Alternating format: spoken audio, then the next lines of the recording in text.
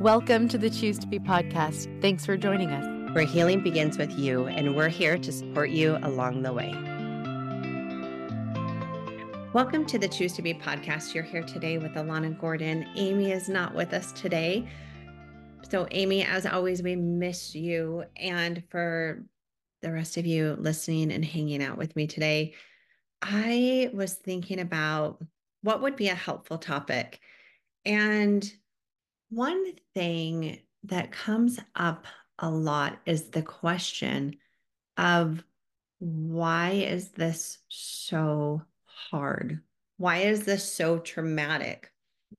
Logically, we can think about this and we know that, yes, this should be difficult, but a lot of individuals who are going through betrayal are shocked and overwhelmed at how much this impacts them and seems to impact every single aspect of their life. And so I thought today would be a good day to just go back to some of the basics on why betrayal is so traumatic for us. So we're going to break this down into three main areas on why betrayal is so traumatic. And this comes from the work of the multi-dimensional partners trauma healing APSADS. It comes from their model of trauma work, and it also comes through some of the work of Michelle Mays, and then work from just trauma professionals and my own individual work as a therapist. So you're going to get a little bit of all of those things pulled together. But let's start with looking at the three main areas that trauma impacts. And those are, we have an attachment injury, we have a psychological and emotional injury, and we have a sexual injury when we go through infidelity, betrayal, or sexual addiction. Now, when we look at the attachment injury, I think it's always most important to start with the attachment injury, because this is why at its core, it is so incredibly damaging and why it impacts us as deep as it impacts us. So to be able to really look at that, we have to go back all the way into just general attachment theory and look at what attachment does to us as human beings. So for a minute, we're going to take your significant other out of the picture and we're going to rewind time back to when you came to this planet Earth and you're this tiny little baby. When a human baby is born, if they do not have parents or caregivers to take care of them, to help them, to protect them, to feed them, to nurture them, they will die. And not only will they die, but they need that parent to be attentive and take care of their needs for years. You look at the animal kingdom and how long each species has to stay with their caregiver. And it varies across the board, but humans need their parents or a caregiver for the longest amount of time. You look at like just basic stay alive, and we're looking at 3 to 4 years, but then there are so many needs beyond that. There's a reason why kids live at home generally until 18 years old, and sometimes longer, is because there's this long period of nurturing and needing that attachment figure to lead and guide and help and protect and keep you alive. So because we need that attachment figure to be able to keep us alive, we have it hardwired in the survival part of our brain to be able to give cues to this person to help them stay with us. And we try to do whatever we can to maintain that attachment, in essence, to be able to stay alive. So this is connected to the survival part of our brain. Now, when we come to this planet and we're little babies, we need that for survival, but it's not like we just grow out of our attachment. That attachment goes with us into adulthoods, and our primary attachments change, where it may be mom and dad as a little infant who we get into a relationship later with, who is our significant other. They become our primary attachment. The attachment part of our brain it's a motivational system, meaning that it is connected to our primal instincts and it's instinctual. It's built into us. So it's not something that you think about. It's not something of, hey, I want this attachment. It is something that is hardwired into our bodies. So when we are betrayed by the person who in essence is supposed to be there that we can turn to, who will protect us and take care of. When that person betrays you, that person who is supposed to be there according to our attachment as the one to protect, and then they're the ones that our brain registers as danger, you can see how that can, at a very deep level, really impact us, because that survival part of our brain that registers danger, and then the person that we want to turn to also becomes the person we want to run from. And this is where we get this attachment ambivalence. This is where it gets really hard and really confusing, because now we have two drives that are working against each other. We have an instinctual drive to protect ourselves and keep ourselves safe. So that the fight, flight, or freeze that says danger, protect yourself, that's activated when we go through betrayal. But at the same time, we still have this attachment drive that says turn to and reach for this person who is your primary attachment to stay safe. And so we have this push and pull of these two drives that are working against each other. And this alone can make a betrayed partner feel crazy, because I want to turn to you and I want you to hold me. And at the same time, I want to push you away. I have so many spouses who find this in particular really confusing, because they'll say, 1 minute, my partner is crying and wanting me to hold them and hug them. And the next minute, they're pushing me away and they're angry and they're saying, I hate you. And then I feel like the next minute, they're saying, why don't you love me? And why aren't you coming to me? And that push and pull has to do with these primary drives, this deep level of attachment. So we have this attachment injury. And to heal an attachment injury compared to other emotional injuries, because it goes down to these really deep primary instinctual drives, it's not something that's just an apology, I'm so sorry, is going to heal. We have this deep, almost this chasm, this Grand Canyon of an injury that we're going to have to learn how to go into that injury and navigate through it and then climb out of it to get to the other side.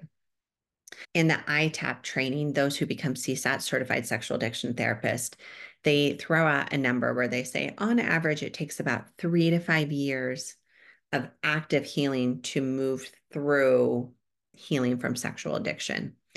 And it's funny because that number can be so hard and so triggering for individuals. And it's different for those who have betrayed. That 3 to 5 years, a lot of times they're going, are you kidding me? 3 to 5 years? Like, I thought this was a 12-step program, maybe a few months.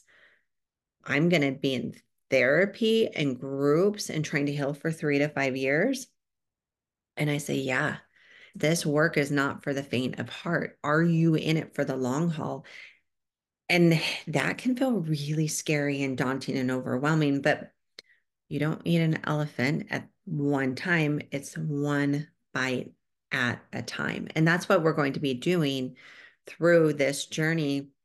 And then when it becomes to betrayed partners, I feel like that number of 3 to 5 years can be so damaging, because healing from betrayal is so complex and multi-layered, and it looks so different from individual to individual, because it looks different based off of our individual healing. It looks different on how much safety is created relationally. It has a difference of whether they've had past abuse or not. It makes a difference of what kind of support system they have in place, what type of internal resources are already there, what type of internal resources we are building. And if I have a betrayed partner who everything comes out, they have this big D-Day, this disclosure day, discovery day, destruction day, whatever D you want to add to that. They have this day where everything falls apart. If they have a partner who came forward and said, I am ready to change, here it all is. And at that point, that partner really steps into recovery work. They're not recovered, but they start into this recovery work and they're really moving forward, and they're stepping away from lying, and they're stepping away from the manipulation and the hiding and the gaslighting. Then for the partner who has been betrayed, their healing is going to look different than having somebody where we have this big explosion, the partner who was acting out of their values and acting out of the vows and promises that were made relationally.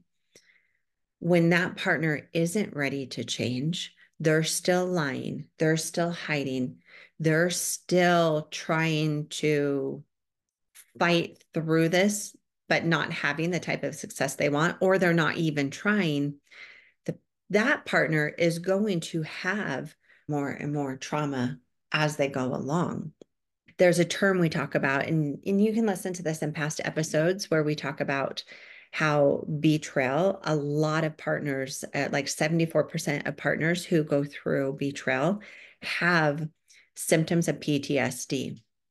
But I feel like PTSD doesn't quite hit it right, because PTSD, post-traumatic stress disorder, notice that word post, meaning it happened in the past and I'm having triggers from the past that make it feel like my present. But in this case, this incorporates our past and all the things that we didn't know that we're trying to understand and figure out. Our present today, often there's still continual lying, there's still continual hiding. There's your partner who's living in shame, and through those shame responses, still acting outside of their values. There's a term of acting out, like going outside of your values with other people or doing other things outside of your values. Or there's this term of acting in, which is those things that are done internally and emotionally that are still damaging. And you have the past, the things that have already been done, but then you're in trauma today, and there's still things happening today that aren't creating safety. And then there's this big fear of the future, the big fear of what if? Can they change? Should I stay? Should I go? What if I stay and then they go back to acting out? What if I leave and then they change and then somebody else gets a better version? There's so many unknowns of the future that can send a partner spinning. So the PTSD, while those symptoms do fit, it doesn't encompass the full scope of what my betrayed partners are going through, because we're looking at past, present, and future impacts. So we really have to know and understand that. Another thing with the attachment injury is there's this part of our brain with attachment that sends us this message of I live together or I die alone. Back when humans were nomads just roaming the earth, when you were part of a community, you were safe. But if you were kicked out of that community or you lost the community, you were at great danger for your survival. So again, we have another layer of why this is connected. This attachment is connected so much to the survival part of our brain. Anytime that we are not connected with our significant other, it causes us distress. It causes our attachment distress. So this is something that I'll hear partners say a lot. And this is both sides of when we're not okay, I'm not okay. And there's this idea sometimes as we do this recovery work that if I really work on myself as an individual, then I will get to this place that I am so good and I am so confident on my own that even if my spouse is in a really tough spot, it's cool. I'm okay. I'll be okay. And it's not going to bother me or distress me. But unfortunately, with the way that our brains and our bodies are hardwired, is when there is that distress or that disconnection between us and our primary attachment, there is distress in our system. And then what we do with that distress really shows what is healthy or what is not. So the ideal is not to get to this place where I have zero distress, because that's not how our brains are hardwired. It's when I feel this distress, then I will. So I think I'm going to stop there for now. That really is, in essence, just a high level overview of the attachment injury.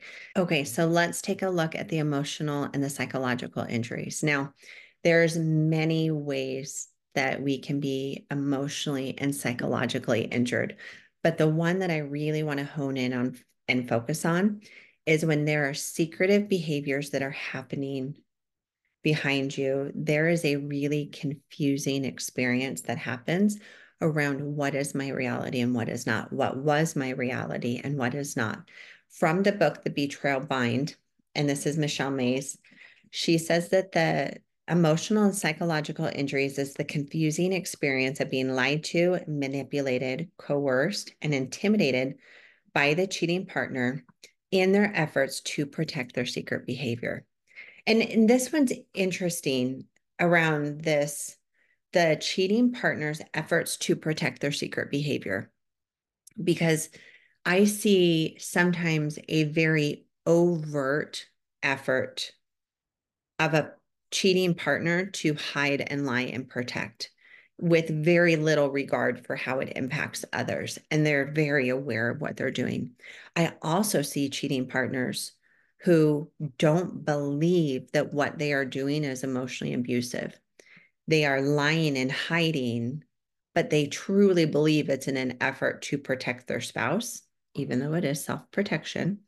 And they believe that it's not harming anyone, but it is. Whether or not somebody knows, whether or not they are aware of it's been happening, they are being injured and being impacted because that lying, manipulation, coercion, all of those maladaptive, self-protective behaviors are being used to change the reality or what appears to be the reality of the betrayed partner. And that over time can be so damaging. It can destroy a sense of self-trust. It can destroy an individual's ability to be able to trust their own intuition and their own gut. Because when they say, hey, I'm feeling this, and then the betrayed partner has all the right words to explain why what they're feeling isn't accurate, it sends this message of, oh, well, maybe I was thinking wrong. Maybe I didn't quite get that right. This plays into a lot of the term betrayal blindness. With betrayal blindness, and I like this better than the word denial because I feel like denial holds a level of shame with it and you're doing something wrong. But with betrayal blindness, it's this, I want so bad to be able to stay connected to this person because remember, when I'm disconnected, there's a lot of distress there. And so I want so bad to stay connected to this person. But if I'm staying connected to them, but I'm also seeing these things over here that are scaring me and that I'm unsure about, then I can't feel safe and connected to them. But they're assuring me that everything is okay. So either I trust my gut and I have all of this pain and distress because I can't be connected to them, or I believe what they say and then the distress goes away and I can feel a comfort. Therefore, I go into this place of betrayal blindness. With time, going to this over and over again creates that lack of self-trust. It creates a distrust with the rest of the world. It creates distrust with our partner. It creates depression, anxiety. Our nervous system gets so dysregulated. And I think dysregulation, emotional dysregulation, is one of the number one effects of betrayal. Even before we know that something is happening, we start to get emotionally dysregulated. But then, especially once this information comes out, and all of a sudden, everything that I thought I believed isn't accurate. And all of these things that I've been pushing down now make sense, but they don't make sense. And then I have this attachment ambivalence of this pull towards and run away. And so here we are now in this emotional turmoil. Now we have this emotional dysregulation and we have these psychological injuries that often have been present for a long time, but now they're very acute and very amplified.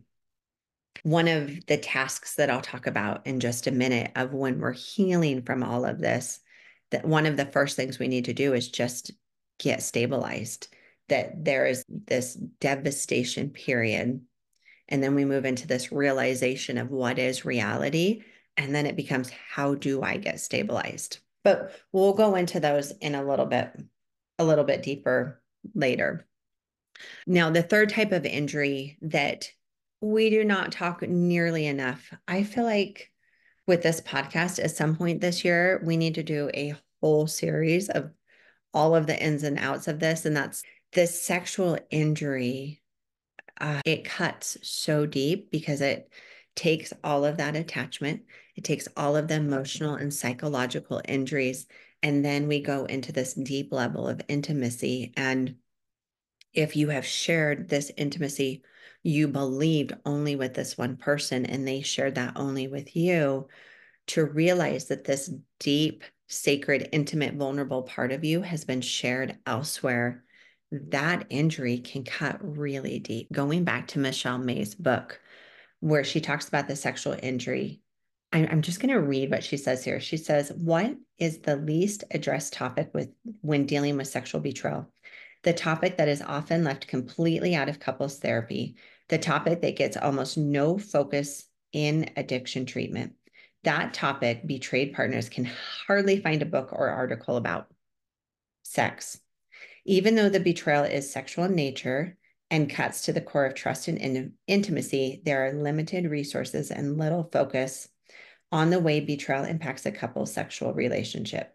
And if those resources are scarce, it's even rarer to find information that addresses the impact of cheating on the sexuality of the betrayed partner specifically. This leaves betrayed partners without a clear path for healing the sexual wounds created by the intimate betrayal."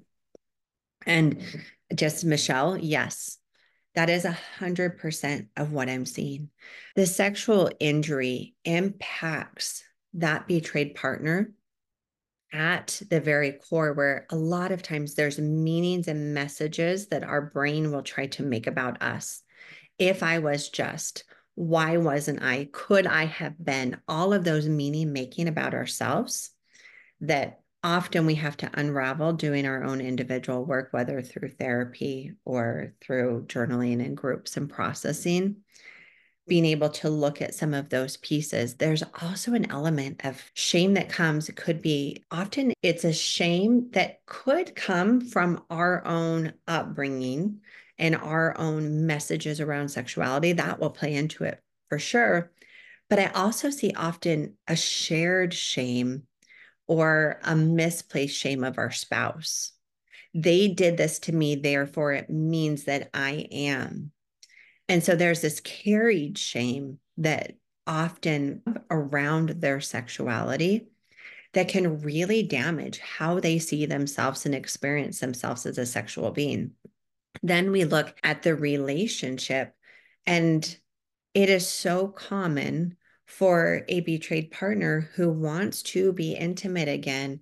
When they go into that experience, the amount of triggers and the amount of thoughts that come, that all of a sudden, and when that all of a sudden just hijack their brain and hijack their system, and they go into this fight, flight, or freeze. So if you've been betrayed and you're listening to this, I guarantee you can relate to this at some level. Is you decide, I would really like to be intimate with my partner. And so we go into this experience and we start being close with each other. And all of a sudden, my brain remembers, oh, wait, he thought about somebody else, or he was with somebody else, or did he do this, or did he do that, or did they look at somebody like this? And all of a sudden, those thoughts start going through our brain. And then our body and brain get triggered, and we go into that fight, flight, or freeze.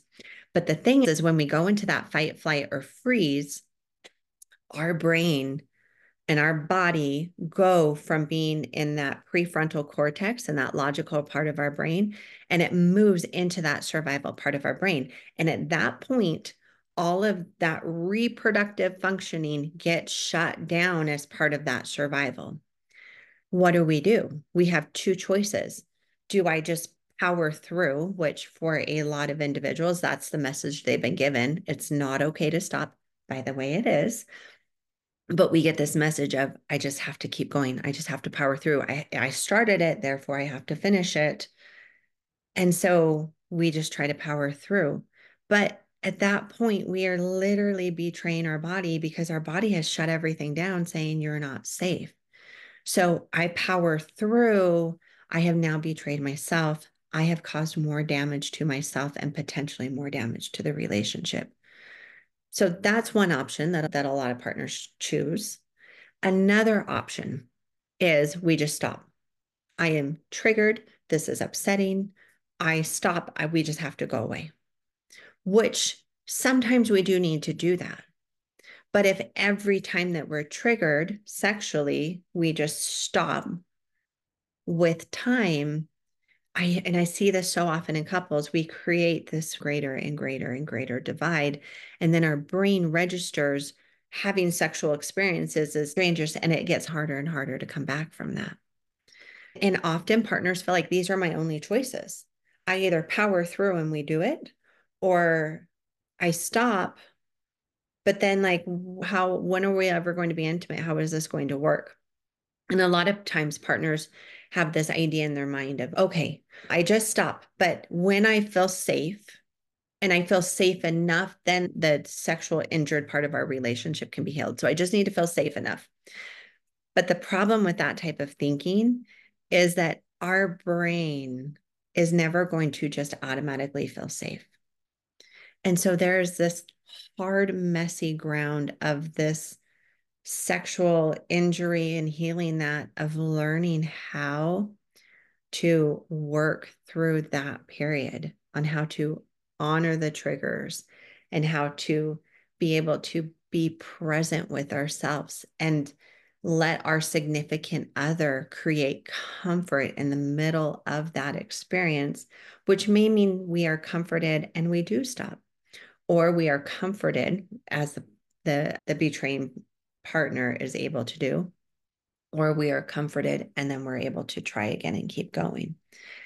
But that injury, to be able to do or not do the very act of letting ourselves be seen at this deeper, more emotional level, can be so incredibly scary. And so that sexual injury goes to the heart of all of our betrayal. It brings in all of the attachments, all of the emotional, and it brings in that physical body. And so we have to be able to tend to that sexual injury. And I have couples who want to just bypass that, of let's just focus on all the emotional injuries. The attachment that will come, this is what they believe, that will come. Let's just focus on the emotional, and sexual will just come. But each one of these areas will need healing along the journey. Now, the question becomes, how then? Alana, you have talked about all these injuries and it's so depressing, and there's so many ways I've been injured. So how do I actually heal from this? And that's what I want to talk about. Healing happens individually and relationally. The old model of healing, I want to say the old model of healing, but it's funny how I watched the model change over time of what really is best practices. So before we really understood that betrayal trauma was a trauma, it was very much focused of get you straight into couples. We'll do couples work and we'll figure out why one partner's not happy and why the other's not happy. And we'll just put a Band-Aid on it and move forward and send you on your way and hope you're good. That type of couples work, which is still being done by some professionals out there, is very damaging. So we moved more into this trauma model where we went, oh, this is a traumatic injury. We need to address the injury so we can heal. But then it moved more into, okay, we need to just heal as individuals, and then we can come back to the couple, which there is some truth to the fact that individuals need healing. So one individual needs a healing, another individual needs a healing, and then the relationship needs a healing. That is accurate and true. But there is this idea that these two individuals each need to go over to their little islands and heal, and they can wave to each other or talk to each other, but really they just need this space and they need to heal till it's safe enough to come together and do the couple's emotional healing together. What we are learning, the more that we have research and the more that we understand attachment, we're realizing that attachment injuries heal best with attachment healing. And that does not always have to mean your significant other has to be the one to help you heal, but that sure does make a difference in the helping, and having a team and individuals and a support system around to help heal us is going to be really important. I was listening to a webinar recently by Dr. Jake Porter where he was talking about healing couples, and he said that we actually have to have connection, just a basic level of connection to be able to move more into the healing work. And so many people think we have to do the healing work to have basic levels of connection, but we actually have to be able to learn how to step into that connection. I see these couples who move apart and get so focused on their little islands and doing their healing work that they get so far apart that they don't know how to come back together. And so we want to have these bridges and be able to build. Now, I'm saying this as it is safe to do. So if we have emotional abuse where it is a very much a power over, and we have manipulation and we have control that are actively happening, then it will not be safe to do emotional couples work. But where we have some sense of stability and we have enough safety to do some basic level early couples work, that is going to be really important that we build that in. That will never initially, when we start couples work, feel good. And our brain so bad wants safety that anything that feels somewhat uncomfortable, our brain tends to be wanting to run away and get away from, because it is very hyper vigilant to danger. And so doing that early couples recovery work will require some level of discomfort. And I say that very gently because for my betrayed partners, that can be really scary to lean into that. This is where you really have to trust your gut and intuition, because even as I'm saying this, I'm thinking of different couples where I'm thinking of some where I'm like, oh no, it is not time to do couples work, because there are some really important pieces that are not in place of basic levels of safety to do couples work. And then I have others who want so much safety created that they will not even look at couples work until everything around them feels perfectly safe. And the problem is it will never feel perfectly safe. That safety is created as we look at the hard and we face the hard together. Going back to Jake Porter, he said that couples need to get to this place where they can move from fighting against each other to fighting side by side towards a common goal. So we are going to fight together to figure out how to heal. We are going to fight together to move from our pain, because the reality is we have two injured people who are trying to navigate this. And so balancing out that individual healing and that relational healing can be really complex and it can feel scary.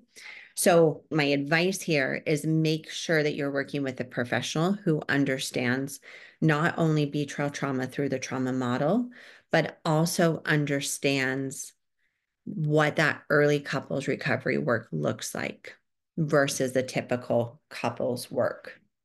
And just really quick to explain that, the early couples recovery work really is about how do each partner see each other? How does the partner who betrayed really learn how to be able to see their own shame, but still be able to hold and make space for and hear and understand their partner's hurt, which is very challenging and very difficult to do. Some of the hardest emotional work you'll ever do.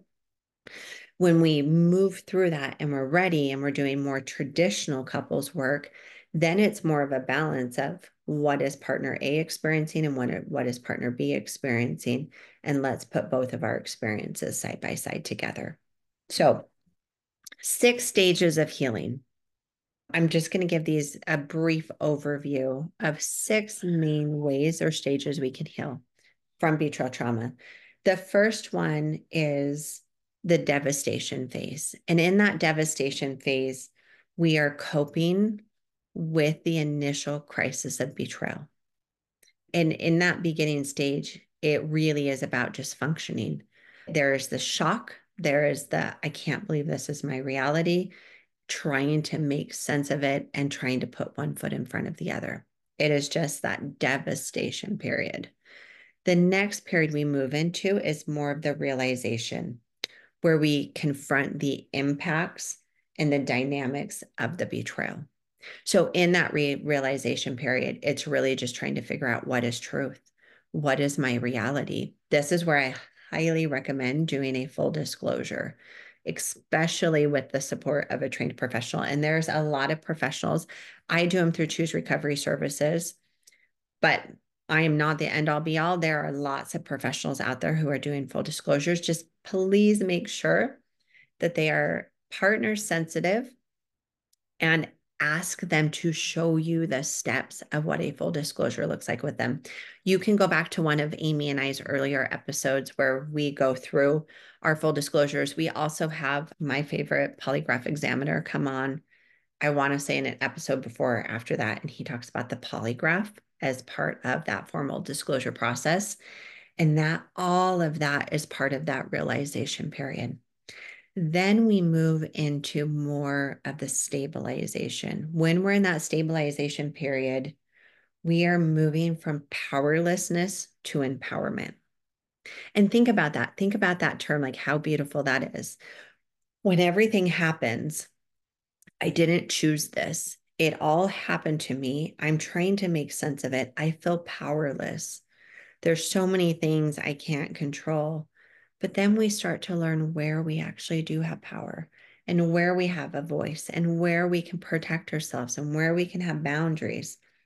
And so as we move into that stabilization, we start learning that there's ways that we can take care of ourselves and there's ways that we can help to start to heal and to help benefit our relationship. Then once we move through the stabilization, and we carry that with us, it's not that we become unstabilized, but we move through stabilization into the reimagining. That reimagining is a reclaiming and a nurturing of our core self. Trauma has a way of disconnecting us. And so there is this beautiful period where we can begin to reimagine and reclaim and start stepping back into who we are. And for a lot of women that I work with, these women have become so, I'm trying to think of the right word, just through living life, often through their work and careers or their mothering or just doing all the things that are required in our society to survive, have already also lost a sense of themselves. Then they go through the trauma and there's this huge down to the core of who am I? What do I like? What do I want? What does my future look like? These questions that seemed so tangible only weeks or months before feel so lost and abstract and hard to access. And that all is part of the trauma. So there's this period of this moving from this powerlessness into this empowerment and this reclaiming period. Now, the next one after that is the creating. So you can see how we move from this reimagining into the creating, where we're recreating a new love and relationship with ourselves and with others. And that work of rebuilding our self-esteem, learning how to love ourselves, really leaning into that self-compassion and that grace is such a beautiful process. I love when the women I work with get to these later stages because it's so rewarding. And the last one is the flourishing, which is the nurturing and cultivating the authentic hope. And I love the word authentic hope because early in our recovery, I often see hope, but hope isn't necessarily built in reality. It's a hope, sometimes built in just a fantasy or what we want. But this authentic hope is this hope that's based in reality. It's a hope based in us having been able to move into this empowerment and move out of powerlessness and be able to start tapping into that core and our inner self. And then that authentic hope helps move us forward to the life that we really do want to create. And all of these steps, they can happen within or without of a relationship. But I love, you think about that, we move from devastation to flourishing. Now, does this happen overnight? Oh, I wish it did. For every one of my clients and myself included, when I went through this, I wish it was instant. But this is a journey, and healing takes as long as it's going to take. I won't ever put a timeline on what this healing looks like. And so often healing can feel two steps forward and one step back. And so as you're going through and wherever you are, whether it be devastation, realization, stabilization, reimagining, creativity, or flourishing, wherever you are, you're exactly where you're supposed to be. You have had some great injury, but just because you had these injuries does not mean you have to stay injured. When we break a bone, and it's like we break a leg bone, we just don't go, oh, my leg's broken. Bummer. I'm just going to hope it goes away. No, we go and we do what we need to do. We realize we may have the shock of, I just broke my leg. The realization of, oh, I better go get some help. Here's what I need to do. Then we go in and we stabilize. We get stabilized and we move forward and we heal. And healing is absolutely possible from betrayal trauma. When you're in the beginning, it doesn't feel like it. When you're in the depths of triggers and pain and trauma and your brain's in fight, flight, or freeze, so much it can feel like I cannot see a way out of this darkness. I can't see a way out of this hole. But there absolutely is a way out. There's a way forward. And you, even sitting here listening to this, you're on that path forward. So if you're not ready to trust yourself that you can do this, trust me, you can listen to my voice, that you have this. You have done other hard things in your life. You are doing hard. The fact that you are here and you're alive and you're listening to this, you are doing hard. And so starting to practice this belief of I can do hard things. I can put one foot in front of the other. And as you trust this process, as you keep moving forward in your healing, you will heal. I don't know what your relationship will look like. That relational aspect do take two people. A relationship takes two people doing the work to heal, but you on your own can impact in good ways. You on your own can heal and move forward. So I hope that with all of this, that you can remember that within you is a warrior. There is a warrior in there who can heal and move forward. And I am cheering you on. There is nobody else in this world I would rather rub shoulders with than those who have done and are doing this type of work, because those are the strongest people I've ever met. So keep going. I'm cheering you on. Thank you for hanging out with me this week. And as always, I look forward to seeing you all next week.